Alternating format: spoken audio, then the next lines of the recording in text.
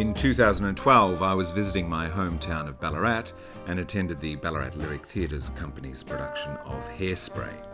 Playing the part of Link Larkin was a dynamic young man who could sing, dance and act with equal aplomb and radiated a quality that allowed him to command the stage and the audience. He was concurrently completing his VCE and harbouring a desire to become a professional performer. Cut to 2018, and that young man, Todd Jacobson, has found himself cast in this year's production of West Side Story as Tony, singing some of the best-known songs in the musical theatre canon.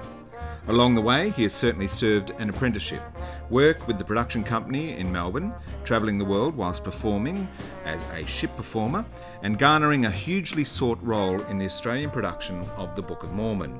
He was also a finalist in the Rob Guest Endowment.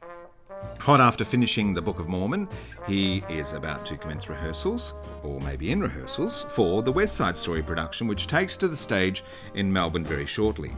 Stages sat down with a very enthusiastic, charming and humble Todd Jacobson. Now, dare I start this conversation with, hello? That's it, on pitch, in the nose. Hello, that's right there. How many times would you have said hello in the last 2 years? Do you think? Have you done the statistics on that? Oh my God, no, I haven't. Too many times. I reckon we're almost at show 800 now. Yeah, and I tell you what, I get the big one in the middle of the opening number, the big hello, and oh yeah, it's been a lot. It's been a lot of hellos. That big note at the end there is, obviously you're prepared for it, you're professional, you know how to support yourself and deliver that. But are there times where you think, oh shit, is it gonna happen tonight? Oh my God, that's so funny you say that. I know it's gonna be there, but every night we always go, you won't burn in, and then just before, and that's when I sing the big hello, and every time on those 3 or 4 words I just think, just get ready, get ready, it's going to be there, and then even sometimes when I think it's not, if I've had a little bit of a cold, thankfully it's always there. Well, I don't think audiences really understand or appreciate that, what a performer goes through in delivering a performance, in that, obviously that psychology is going through your head when you're approaching your moment. I remember doing big speeches or whatever in a play, and you think, shit, it's coming up. I have no idea what the first word is, and then you arrive at it, you open your mouth, and it's there. It's there. Isn't that horrible? And I feel like, oh my God, so many boys at work have had this too. Like, you have that moment where you've been doing it for almost 2 years, 8 times a week, and it's there, and because it's muscle memory, sometimes you just have a blank. You were thinking about something else. You're thinking about a joke someone said off stage, and you're like, oh, here comes that moment. What's this? And then all of a sudden, it's gone. And you're off stage, and you're like, well, I did it. It must have come out, and it did. Muscle memory.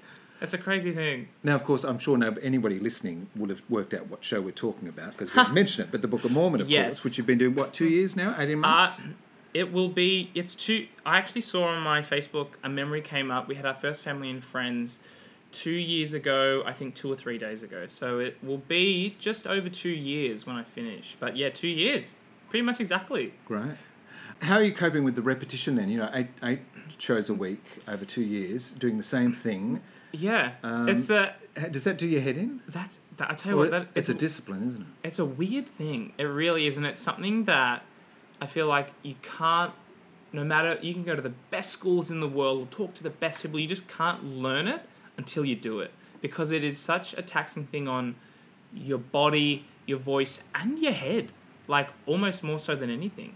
A lot of people ask me that question, how do you do that every night? And keep it fresh. Yeah. As if, that audience is looking at it for the very first time. Totally. Yeah. But you just do it.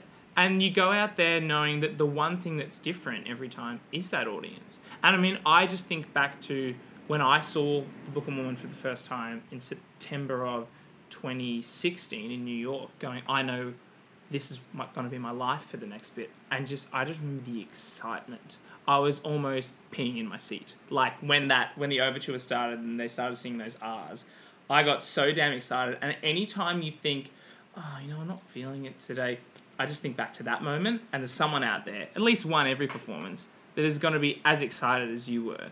And I tell you what, that is more than enough to make you go, make it special for that person. Well, great practice. Yeah, that's excellent. Excellent. Yeah. Oh, So what about the company who are together for that long? Have you got a social club? Do you have a weekly raffle? A ladies' luncheon? Yeah. All that sort of thing?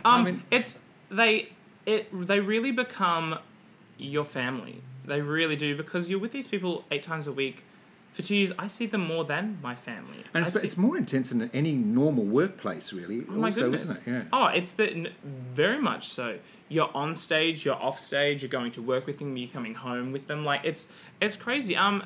They become your family. And you have your friendships within the cast, and then over 2 years, people come in like family, and then they leave. And then all of a sudden, someone that's been your best friend for, a year, and you've seen them every day and laughed with them every day, and then they leave. It's then 2.0 version of them walks in. You're like, oh, you're the same as that guy, but you're just a little bit shorter, or your voice is a little bit higher, and then they become your friend.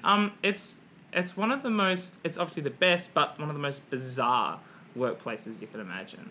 So what cities have you played? You've done Melbourne, haven't you? Sydney? In these 2 years, just two. Just two? Just two. It's so, like I was saying before, like for a musical these days in Australia, especially in commercial musical theatre, for a show to run for over a year in one city is unheard of. Yeah, we haven't seen that for a long time, really, No. because a lot of commercial musicals seem to get a big theatre and do it for something like 10 weeks or something. So you're really lucky to be in and also in a great long run like that, to be able to refine your craft and work on it daily is fantastic. Yeah, if it's a 10-week season, you kind of, you get 10 weeks at it, and that's it. Like this, you really get to, and we have like the best creative team on this show, our residents, some of whom are from the like the tour or the New York production, who just keep it up to scratch. And I tell you what, they keep the cogs working on this machine, because it is a tight run ship, even after 2 years. And like, when you go to New York, sometimes you see a show that's been there for so long, and you'll be like, oh, it's not as fresh as it once was, but like they keep us in line at Mormon. And it shows, because I have friends who've never seen, like, it's show number 700 and whatever for us. And they come and see the show for the first time, and they think, wow, oh my God, the energy was incredible. And it's just because they keep it on fire. Have you missed any shows?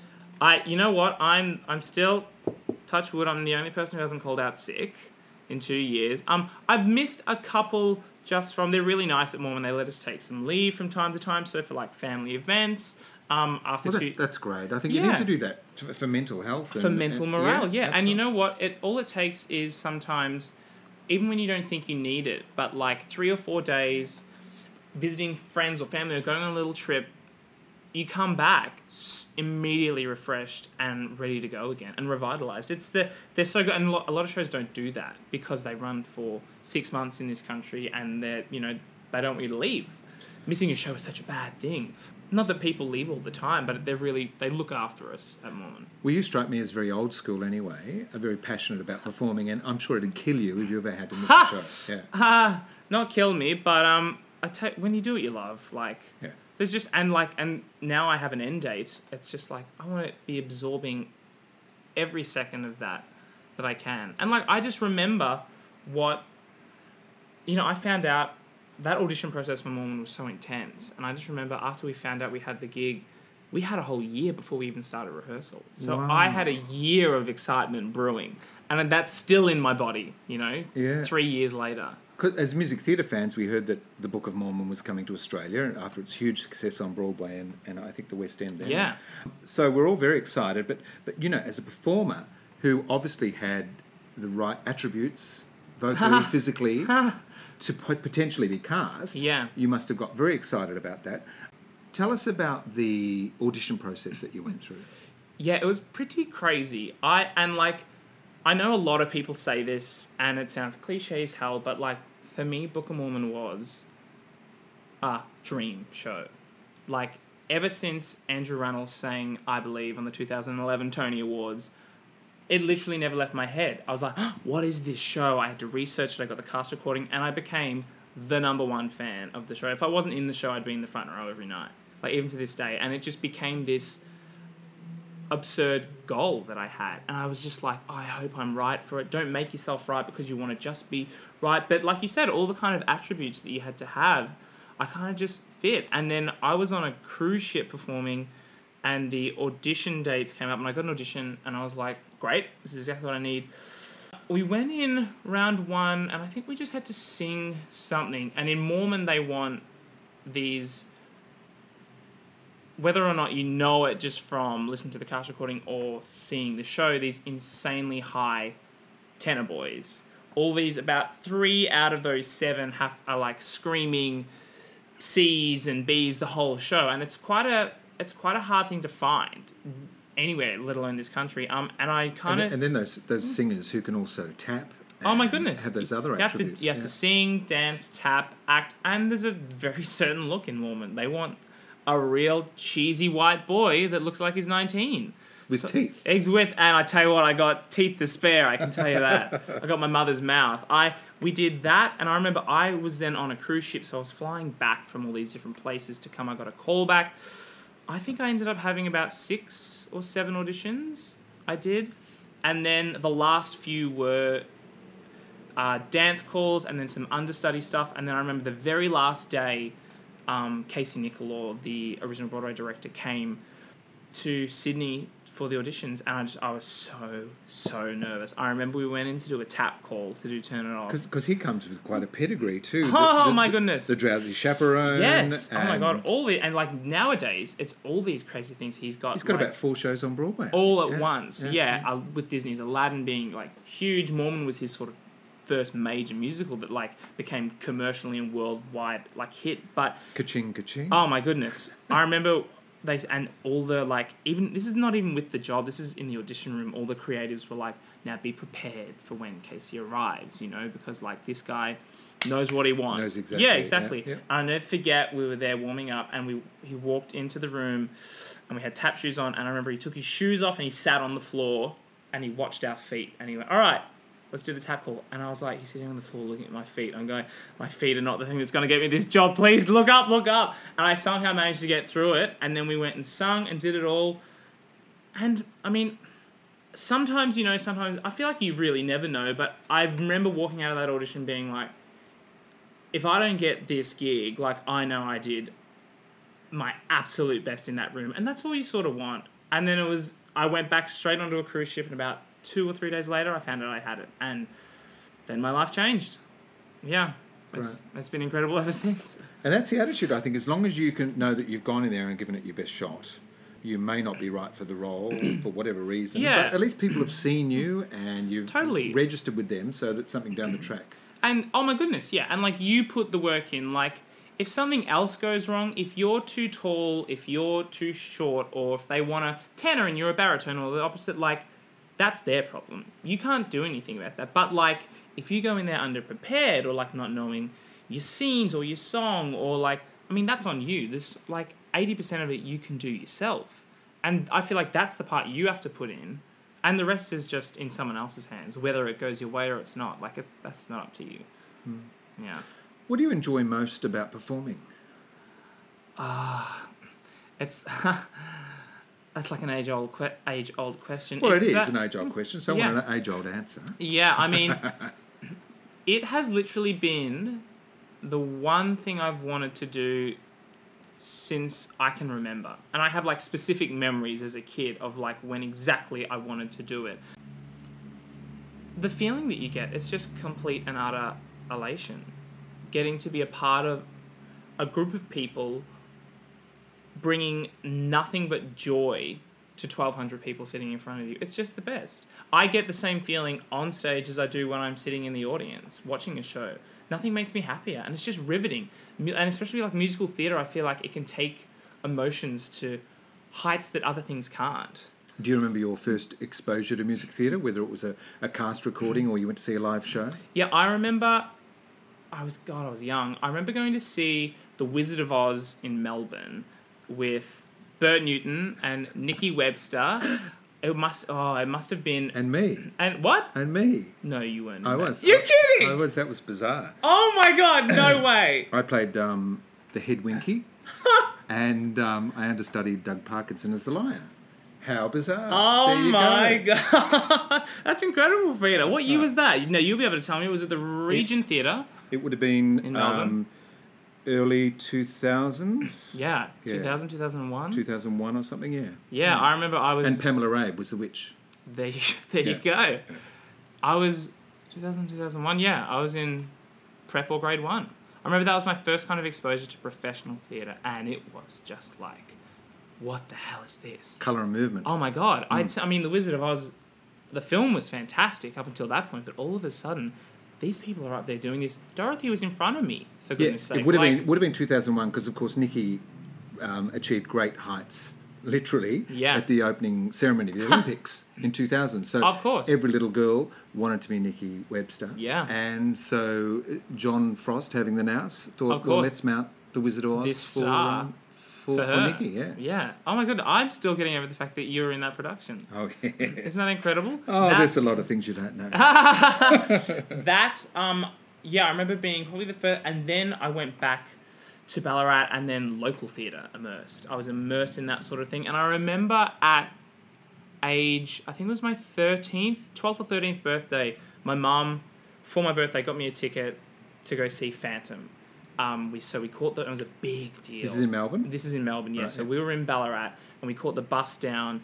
We got on the bus, it was like a whole night, you know what I mean? You get on the tour bus with all these people. And I remember as we crossed the West Gate, the bus driver turned on the cast recording and just went, bum, bum, bum, bum, bum. And I was like, oh my God, I just freaked out. Because I was like, and I'd been watching the movie and listening to the cast recording up until then. And I remember seeing that, and it was at that age, it was at the Princess Theatre, which I then, like, full circle got to perform Mormon in. It was at that age when I realised something clicked.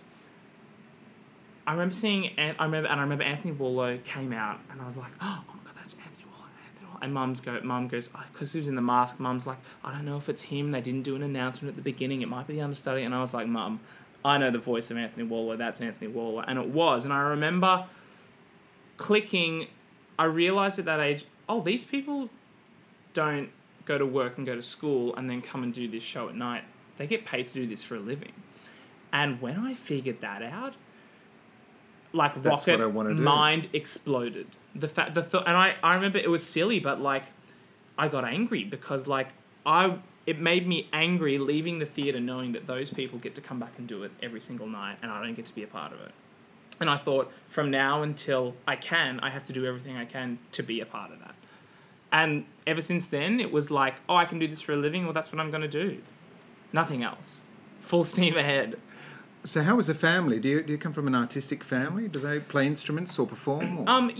Growing up, my mother has a beautiful face but a horrible voice. Don't ever tell her I said that. Well, I think she'll work She'll be listening now. She never really did any sort of like performing arts more so than just people growing up dancing. My auntie Margot, yeah. Who was your scene partner from all those years ago, she did television in Ballarat, and my grandfather was a drummer.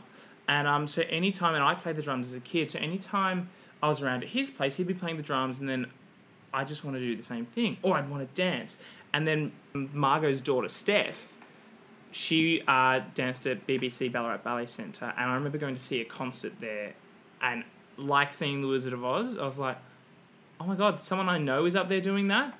Oh, I can do that. Oh, I have to do that. I have to do that. So I've been immersed in it a little bit, but as far as like someone being like, as in my mother or father being incredibly creative, not really. My dad was a professional baseball player for a good time. Yeah. And for me, sports was just like I couldn't think of anything worse. I wish people could see your face. Okay. Lots of expression. Yeah, my brother, he was right into sports and baseball and football, and I was always off to ballet on Saturdays, Sundays, and then doing musicals throughout the week. What was that like at school? Did the other kids know that you were doing ballet, and did you get a hard time for that? I was very lucky that I didn't, because that was my thing. I wasn't ashamed of it. It was the one thing that I loved. I was obsessed with musicals. I was obsessed with Michael Jackson. And that's I guess I've also got to think, it'd be different when I was, 7 years old. Yeah, as compared to, you're only a decade ago or something, and we've grown up a lot as a society. Very much so, yeah. I mean, and thankfully, and that being said, a lot of my friends who are my age went through hell. You know what I mean? Just because they said that they like to sing and dance, which is like, Yet, like, you look at, X Factor or something like that now, and now it's the cool thing, you know what I mean? People want to be on The Voice or that sort of thing, and they're praised for that. I was just lucky that throughout primary school and especially throughout high school, almost, like, praised for it. It was, that's what Todd does. He's really good at that. That's his thing. Oh, yeah, we'll all go see Todd in the local musical. Like, it's... And I think being in... You were lucky and you went to a school also that really fostered the arts, music and dance and acting. Oh my goodness, going to Ballarat and Clarendon College, where you're a former faculty member. We have so much in common. I know, you and I, we're the same person, just a couple of years apart. Oh, I don't know about that. Yeah. That was one of the best things that happened to me. Yeah. Because all of a sudden, people were going, like, teachers there were going, oh, we see what you have in your enthusiasm, let's hone that in and let's, like, push it even further. And they just give you the resources to... for my, like, pretty much my whole time there, especially throughout the last 3 years, through VCE, I just wanted to be a part of anything. I was playing drums in all the bands. I was singing in the choir. I was trying to be the lead in every musical. I was trying to do the plays. I wanted to do all the dance classes. Anytime we competed for Royal South Street, I wanted to be a part of that. God, I did the 1 year in year 9, whenever I went to King Islands, and I didn't, you couldn't be in the musical. So I said, well, I have to do something. So I assistant stage managed the senior school musical, and I think I did sound or lighting for the play. Because I just had to do, because anything to be a part of something creative that was going on. Because all of a sudden I was in this environment where there was all this kind of crazy stuff happening. I had to be a part of it. Yeah. That's great. That's great. And, when I was there, we talk about some of the kids who've gone through the place, and Chelsea Gibb was a student there who's gone on to do great things in music theatre. Simon Maiden, who is about to do Come From Away. Come From Away, yeah. Amy Maiden, who's the general manager of the Sydney Festival. Megan Keith, who's a great sort of a vocal therapist. Yeah. So all these kids, young adults now, old adults, who have gone into the industry. It's fantastic. Oh, from Clarendon. And, people who I looked up to, like Ashley Pike, who was my dance teacher, Nick Eaton. Yep. Tobias Madden, who ironically now is one of my best friends and I live with. But those were Andrew Bongiorno. All these people, like, who I looked at going, oh my God, they went here and look what they're doing now. So there was just like, well, I'm on the right path. I just got to keep doing what I'm doing, So there's school at Ballarat and Clarendon, but also Ballarat has this thriving community theatre scene. I'm sure you got hooked up in that. Oh my goodness, yes, very much so. I remember you had to be 10 to audition for Block Juniors. Yeah, because they do a junior show. They do a junior show, and I feel like I grew up more in the walls of the Block Light Opera Company hall than I did in my own home. Like, I did... you had to be 10. I remember Bugsy Malone was my first show there, and probably still, to date, one of my favourite things I've ever done. Because it was the first time that I got immersed in this... Oh, you get to be with other people your age. Oh my God, there were all these boys. I was the only boy at my dance school. All of a sudden, all these boys were doing what I was doing, and it was cool. Were you Bugsy? No, oh my goodness. I was... Fat Sam. I was tap dancer number 75, you know what I mean? I was whatever I could be. Yes, that's another thing. They're big casts. Oh my goodness, just because I wanted to be a part of it. And then after that... I was like, I found my calling. I have to do this. I did those shows every year until you could do senior shows, and then I did them all throughout high school, and that literally became my life. That was my number one priority, was doing musical theatre in Ballarat, because they just honed all this like lovely talent, and they had the most gracious and kind people who wanted nothing but the best for people like me, who were like really, really just wanted to be there. It was fantastic. So what sort of shows did you do? Oh my goodness. As a kid, I remember doing Bugsy Malone, Cinderella, The Music Man, all those fun ones. And then when I was maybe 12 or 13, and I was always in the chorus, and then I was like, oh, no, okay, am I capable of getting something other than the chorus? And I got Joseph in the Amazing Technicolor Dreamcoat. Great. And that was like the bee's knees, baby. You know what I mean? Like, I get to be a lead in a show, and ever since then, you just become hungry for more. So I did that. Oh my God, we did Seussical the musical, and then I hadn't done anything for lyric theatre, and they were doing Hairspray. And I was like, oh my God, all of a sudden, a local theatre company was doing a new show, not a show from 20 years ago, you know? So I was like, and Hairspray had just been in Melbourne, so it was the hot thing, all the amateur theatres were doing it.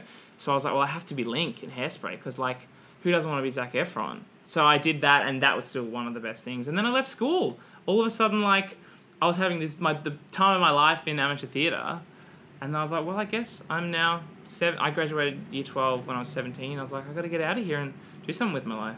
So did you audition for the training school? Did you think of NIDA or Whopper? Or? You know, it was such a crazy thing because, like, my goal was to go to one of those places because you look at all the people that did before me, and that's kind of like the traditional route. And I found out, especially now, these days, to get to where we all get to, everyone has a different path of getting there. Yep. My plan was to go to Whopper or to go to BAPA. I thought this would be fantastic. And I remember I was halfway through year 12, and through a friend of mine, he asked me to audition for this cruise ship group called the Aussie Boys. So I was like, well, They why? weren't strippers, were they? So, no, they weren't. The next best thing. No, the Aussie Boys are they're a great guest entertainer group. It's run by a guy called Andrew Renee Jenkins, who helped me so much, like sort of like getting out there and performing professionally. And I auditioned, and he was going off to do Legally Blonde, so he had he needed someone to replace him. Great.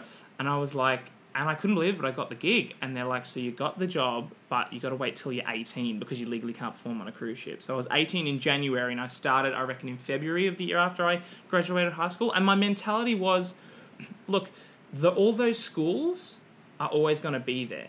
And I figure, why this job potentially may not. So why not take a job that I've got now, see a bit of the world, perform for a year, and grow up? And I know most of those schools like people that have had either a gap year or matured or that sort of thing. I thought... a bit of life experience. Exactly. Somebody once told me that you should never go to drama school until you've had your heart broken and you've paid your first bill. Yeah, right. Yeah, just so you've got, you need a palette to draw upon. Yeah, it changes the way you live. So I thought, look, I'll do this, and then I'll be mature, and I'll be ready by then. You know, what a great way to do it.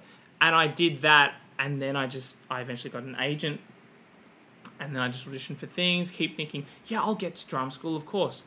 And then I got, like, my first musical, and then it kind of just went from there. And I still haven't gotten there yet. So tell me about working on a ship. Is that... Is he just performing at night? So it's a crazy life. What do you do during the day? I had the good end of it. So most people on a ship will like work for one cruise ship company and be a singer or a dancer in their production shows. I was in a group, like I said, called the Aussie Boys, who were deemed guest entertainers. And the show was sort of like, think of like a Human Nature, an Australian Jersey Boys kind of thing. Lots of Peter Allen and modern Australian songs.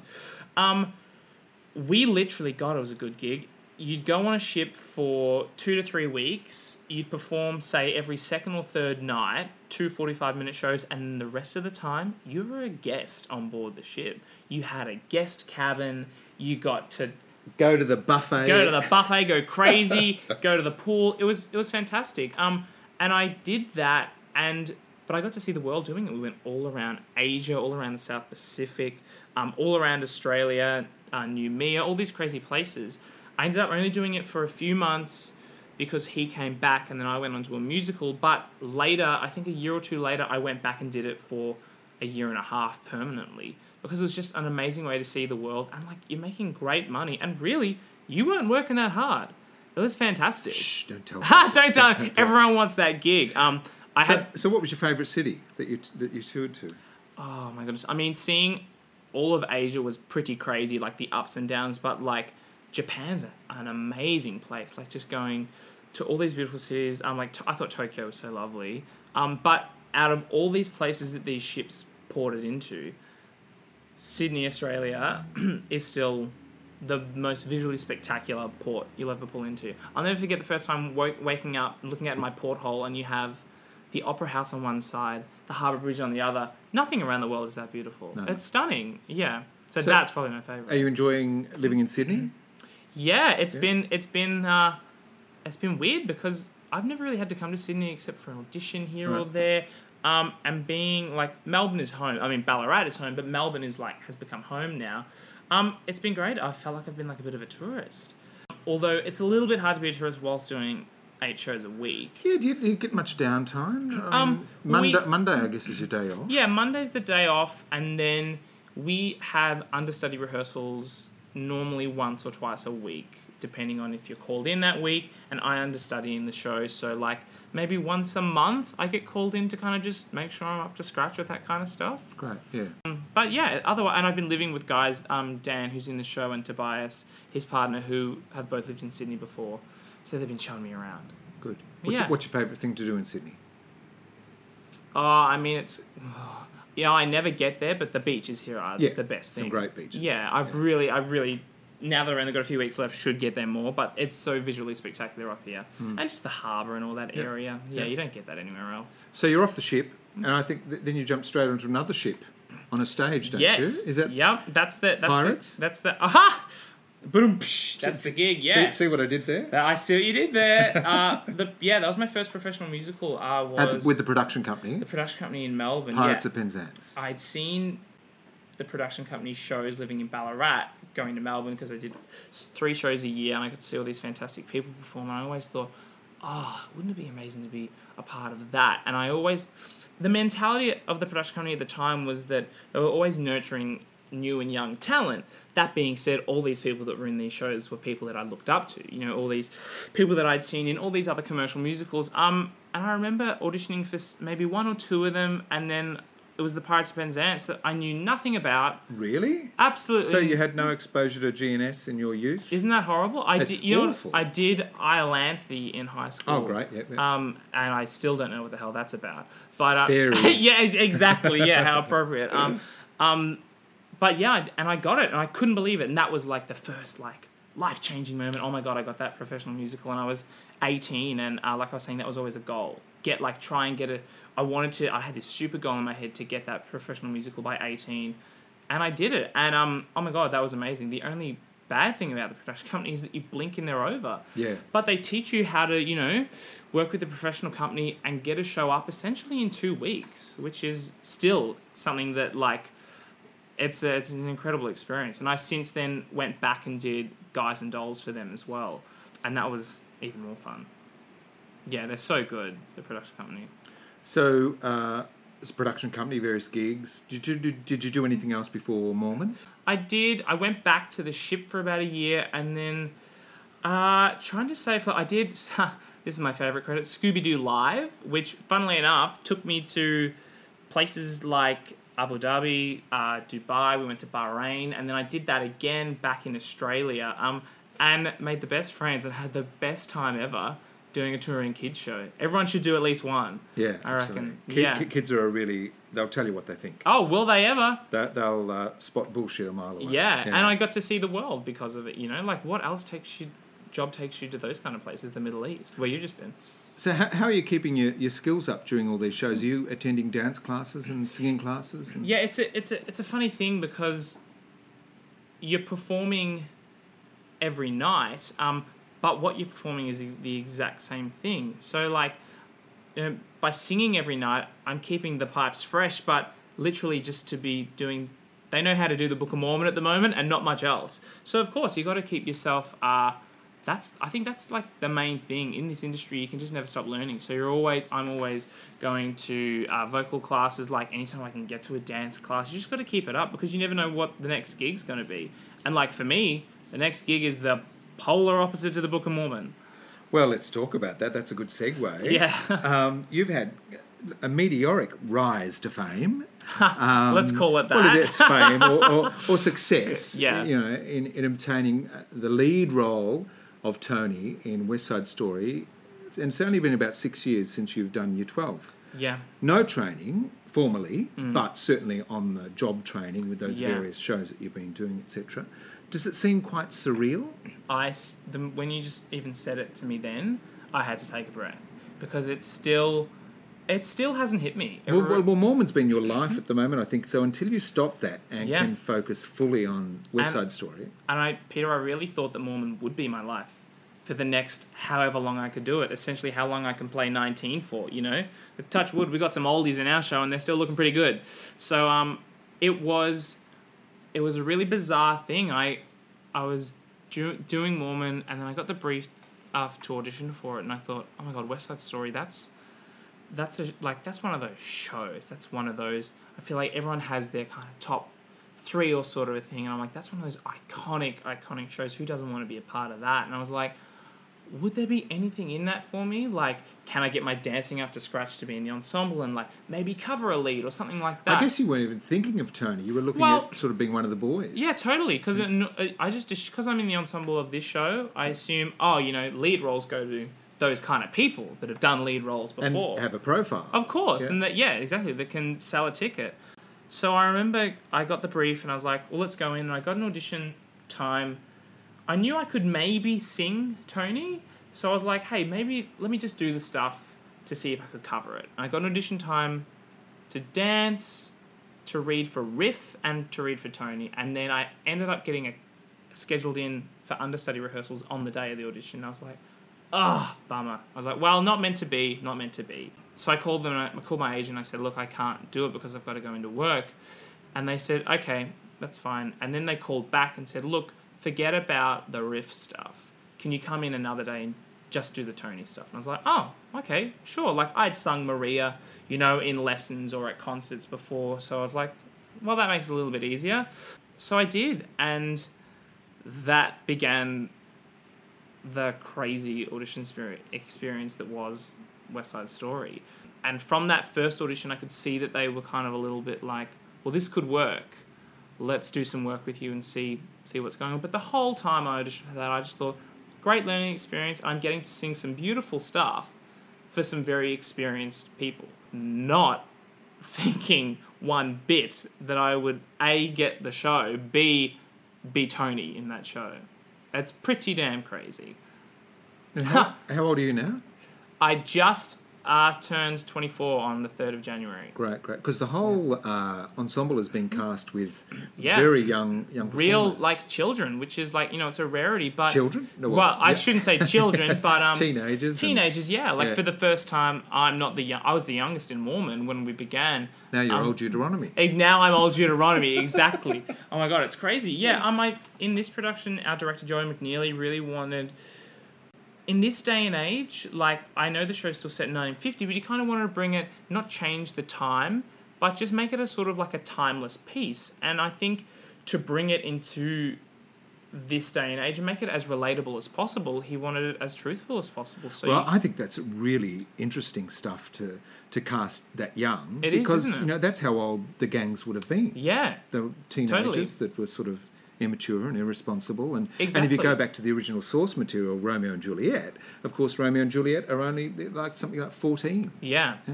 So I'm super excited for that because I think it's going to be a West Side Story that maybe the world hasn't seen yet, especially this country. I mean, they did this touring production, I think it was almost about 10 years ago, because a few of my friends from Mormon were in it, who were helping me with the auditions and sort of thing, and telling me about it. So I think it's going to be something quite special because of that.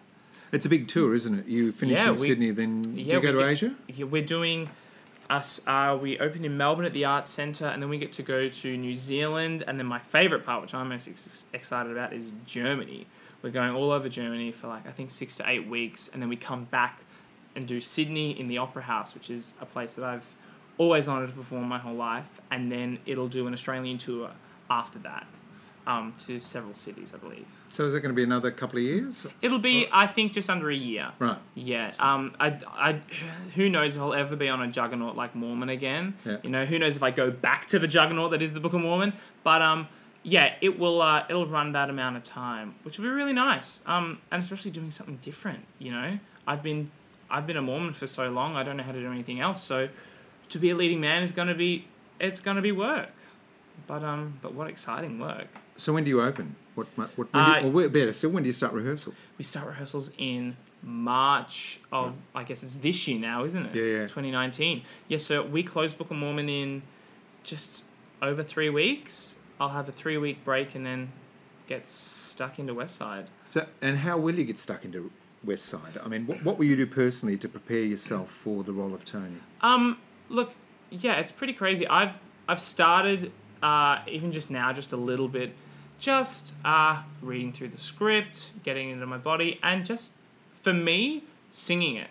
Because it ain't an easy sing, This is, tough stuff, especially for someone who's been doing, a pop tenor show for the past 2 years, to all of a sudden be a rich, legit... It's almost operatic, isn't Almost, it? yeah.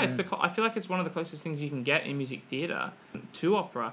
So it's about just resetting my voice and getting it to a place where that can become the norm, and then that can become easy, because you have to do this 8 times a week. You're not doing it in concert, you know what I mean? And that was like a struggle with Mormon too. You learn and your body adapts how to do this every night. So I'm just sort of learning the material now, and then once we begin rehearsals, it gets full on. And that's when we have the US creative team come over here and put us through our paces. There's lots of recordings available of West Side Stories. Yeah. Have you managed to listen to any of those? I'm making my way through them as we speak. So yeah. Who's your favourite Tony so far? Ooh. Do you have one? There's so many people. I feel like the movie is just so iconic. Because when West Side opened, it wasn't a commercial success at first on Broadway. People kind of thought, this is different, this is new, because the music... Indeed, I think The Music Man beat it at the Tonys. It did, the Tony Awards that year, yeah. So, it's kind of like... I've been trying to... I feel like the movie was what made it this resurgence into pop culture. So that was obviously my first source that I went to. And then just any recording that I can find. My favourite at the moment is actually, they recently did the BBC Proms in concert did a performance at the Royal Albert Hall with, I think his name is Ross Likas, who's a Broadway guy singing Tony, and at the moment that is doing it for me. I'm at the gym on the treadmill listening to Maria and Something's Coming, and I tell you what, he just sounds absolutely beautiful. But I think it's just about being exposed to as much of it as you can. And of course Spielberg's doing a film. The film, yeah. What do you think about that? Do we need another West Side Story film? Why the hell not? Like, I feel like in this day and age, the message and the story of it is more relevant than ever. I mean, it's horrible, but I feel like, unfortunately, there will always be confliction with some sort of group, whether it be race or religion or whatever. And just to kind of prove that love will always win. Yeah. You know what I mean? Something can push through that. So I think make it as relevant as you can. Why not? I think it's great to have a new West Side Story film. And look, the old film is pretty fantastic, but it's highly stylized, I think. So it'll be interesting to see what Spielberg does with the new film. Most definitely. Yeah. I'll be interested to see what we do with our show, Yeah, absolutely. And of course, and then we've got the other production on Opera in the Harbour. Right? Yeah. Australia's getting a hell of a lot of West Side Story at the moment. This is going to be the year of West Side, yeah. But it's a timeless story, and, one that does deserve to be told again and again. Most definitely, yeah. I'm just so excited. It's like I said, I still can't believe that it's happening. Just to get to be not just a leading man, because I feel like that's a goal on everyone's list. A lot of music theatre performers, but to be Tony in West Side Story, like, that's something that, and like, I can do it now, and for not much longer. Like, if it came back in 10 years... You'll be playing pop. What's that? Doc. Yeah, exactly. If it came back in 10 years, like, that's how you know it's right, because it's come to me now at this age, and I'm like, I want to enjoy it the best that I can now, because I probably won't be able to be Tony in, so many years, because right now I'm age appropriate, and it's going to work. And that's just like a bucket list. Well, fantastic, because I always wanted to be Cornelius. and it's not going to happen now. Hey, who knows? No, who knows? They bring it back? It'll be Horace van der Gelder. So there you go. So, Todd, where would you like to see yourself in 10 years' time? Have you thought about that? Oh, that's a very good question. 10 years' time, I'll be 34, heaven forbid. Ancient. I know, yeah, next stop, death. I just really want to keep working, because I've been slowly climbing this ladder since leaving school, and it's just been the most enjoyable time of my life. And it's funny, I did a cruise ship, I did a kids show, I did production company, I did Mormon, now I've got a lead role. I just want to keep climbing that ladder. TV and film is always something that a lot of people are always interested in. I just have been completely immersed and love music theatre so much. I just want to keep working in music theatre. What about stages further away, New York or London? Oh my God, is that not a dream for everyone?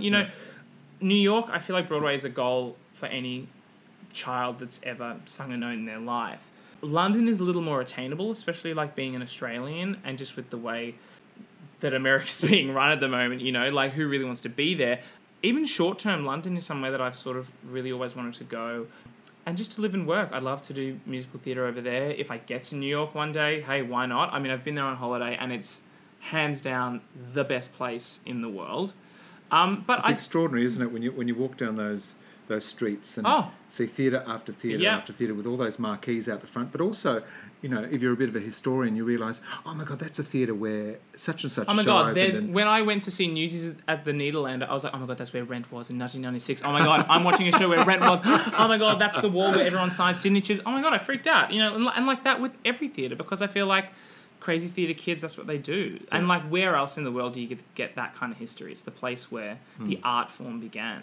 So I'd love to say I'd love to end up there, but you know what? I just like to essentially keep working. I don't have like a goal. But look, if it's in your fate, then, you know, we look at how wonderful for the is Ashley the boy in Aladdin.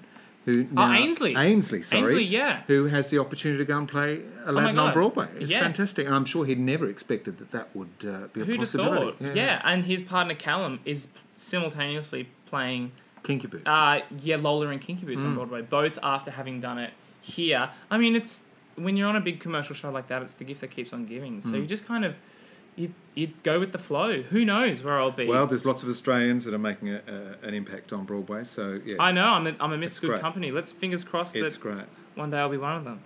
So when does Moorman finish up for you? 3 weeks. It's going to be a crazy thing to think something that was never ending is going to end for me. For now, I'm sure it'll be a very emotional few weeks, and oh my goodness, yes. But great things ahead. Well, that's the best way to leave it. I feel like I've had the most amazing time of my life here with the most amazing people, and now I'm just on to more exciting things where I'll meet more amazing people and get, you know, more exposure in this incredible art form.